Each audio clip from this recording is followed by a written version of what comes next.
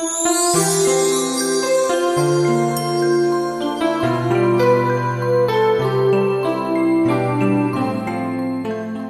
my name's Pastor Ron Kelly. I'm your host today in this segment of Balanced Living for a Better Life. My guest today is Vicki Griffin, the Director of Lifestyle Matters, author, speaker, and health educator. Our topic today touches on every life and is more timely than ever. Today we're addressing the question, who can I trust? What are the mental, physical, and spiritual implications of trust? Thank you so much for having me, Pastor Ron. What an incredibly important subject we're addressing today. I don't think there's any doubt that we're living in times of enormous increased stress and uncertainty.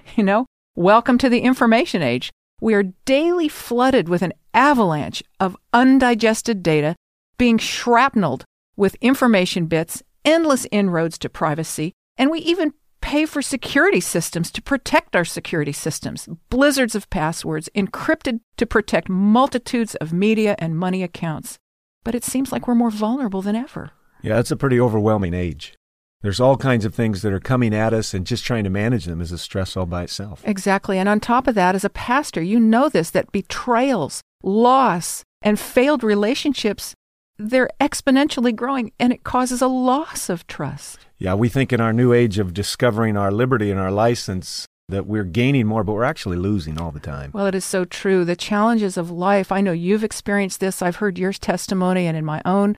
The challenges of life can either make a person isolated and bitter or balanced and better able to participate in this tricky life of ours. So how we handle hardships has more to do with mental, physical, and spiritual health than many realize. Yes, and having somewhere to go, this trust is really something. We've got to have somebody that's trustworthy to lean on, that's dependable, someone, somewhere.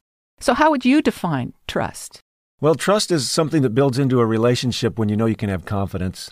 You've got some security that comes out of a relationship or some set of circumstances, so there's trust is the dynamic of developing confidence in that person. So we would say then that it's kind of a calm reliance in the ability, strength, or dependability of something or someone? Yes. Trust doesn't mean a lack of boundaries, though, and you and your wife are in the counseling work as well. So trust does not mean being naive, gullible, or permitting abuse. It's really the opposite. Yeah, exactly. And the things you do that allow you to get out of that realm and be in a realm of dependability, those life skills, they actually do create trust. But if you keep playing back into the dynamics where there's dysfunction, you'll be in a deepening cycle of distrust. It was so wonderful to me to learn when I became a Christian that God has boundaries. Picture frames are boundaries. Rooms have borders. Yards have boundaries. Jesus had boundaries, and he teaches his children a sensible and wise trust. So it's a steadfast confidence in who God is, who he's created us to be, and his building plan for our lives. Absolutely. And his law lays down where those boundaries are at, which gives a person the highest level of confidence and security in a relationship. So the question is it possible to be steadfast and stable in a world that is just the opposite? Well, absolutely. And I think that's one of the most beautiful things that opens up a door of introducing people to the rock that we live by and stand on. So true. Because I want to be that stable, steadfast person. And there's a saying that the sea may be stormy, but if the water isn't filling your boat, you'll make it to port. In other words, stability and trust have more to do with what's in us than what surrounds us. Absolutely.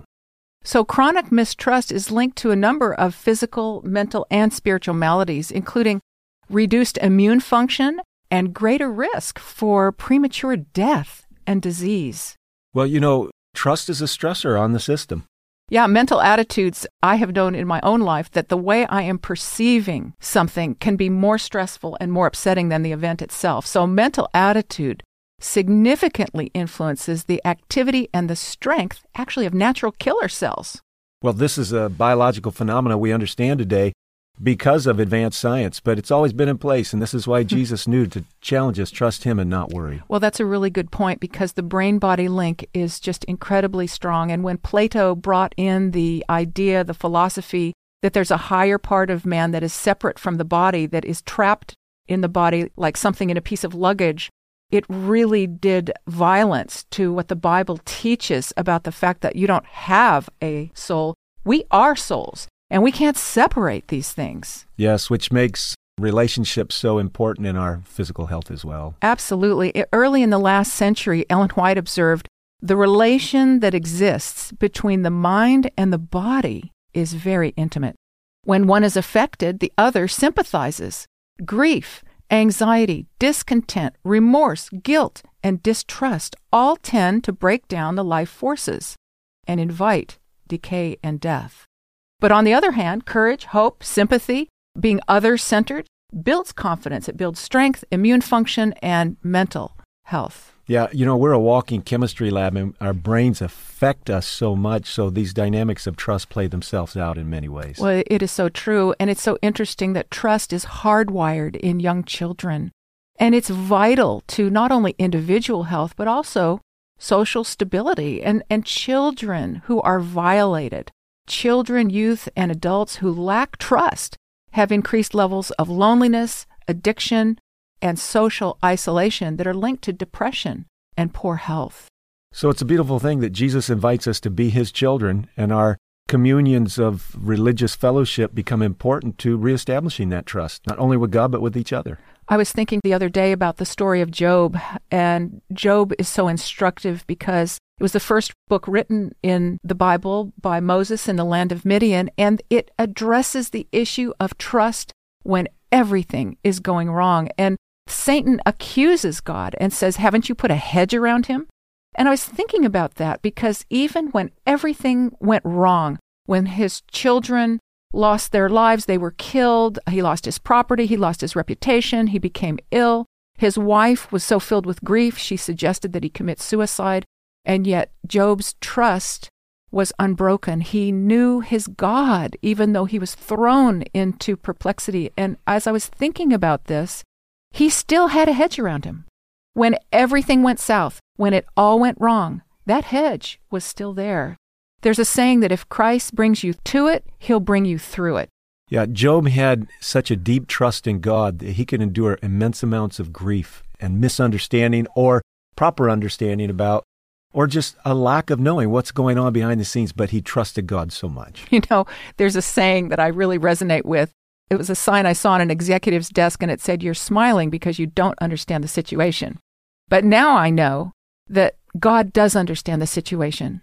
And what time I am afraid, the Bible says, I can trust in him. Well, I'm thinking of that song, with Jesus in the vessel, I can smile at the storm. Yeah, and it may be a little forced at times, but that's all right. That's part of the battle. So the healthiest social relationships are marked by trust, cooperation, and fairness. It doesn't mean your friends are flawless, but trusting relationships with healthcare providers, with our friends, with church associates, and with those who are around us, those are going to shape our worldview and how we navigate through the trials of life. Yeah, and having a deep commitment to those things is how you get greater trust, because you work through problems in the relationships and you get an increasing confidence. Oh, that's a great point, because I've learned that time alone with God really inspires me. But when I'm with others, that's when the flaws float to the top. That's when we have to work through problems.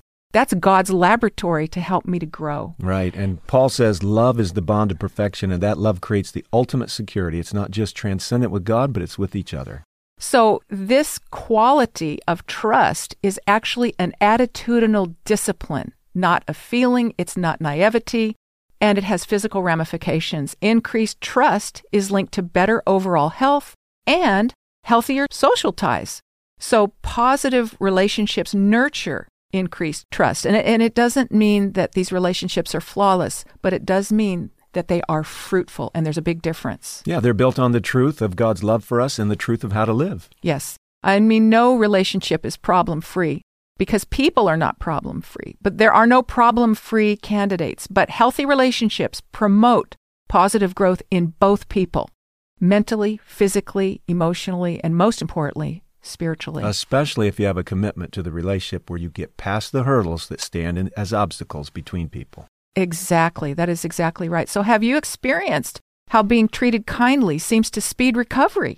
Well, when I'm sick and I'm laying there with a fever, the kind words of my wife, the kind touches of my wife, the beauty of her affection to me is such a boost, and just feeling and knowing I'm loved and cared for is a real aid. That's right. And, we may have listeners out there who are single, but they're not sidelined. The Bible says he places his children in family. He sets the solitary in family. He is a friend to the friendless, and he abhors the affliction of the afflicted. And we are living in a society where people are more isolated than ever before. Oh, yes. I read a dissertation on social pain, and it's very interesting that the words that we use for inner pain are the same as the somatic words that we use. So, you've broken my heart, I'm injured, I'm wounded, you're a pain in the neck.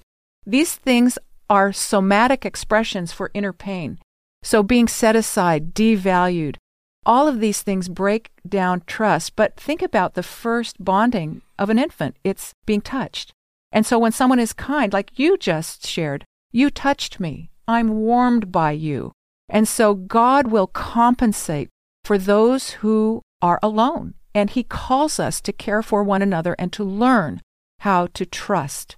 We need the healing influence of other people in our lives. We do, but that does take a commitment, because you've got to press through the discomfort stages to get into the comfort zones. Yes, but haven't you experienced and seen in your work as a minister and counselor that when people work through grave difficulties and misunderstandings, if both people are willing, or if the team is willing, or if the group is willing, that you reach a deeper level of perspective? Much deeper. A deeper level of relationship. Yeah, it's like exercising a muscle. You strain it, it comes back strong. It's so interesting because even team attitudes of trust at work are linked with less sickness and absenteeism and better service. So those who actually believe that people can change and improve are more able to forgive and trust others, and forgiveness of ourselves, of others, and even, do I dare say, there are times we need to say, Lord, I don't understand you, but you're bigger than me, and you're going to get me through this grief, this brokenness, this fiery trial, this disappointment, this crushing event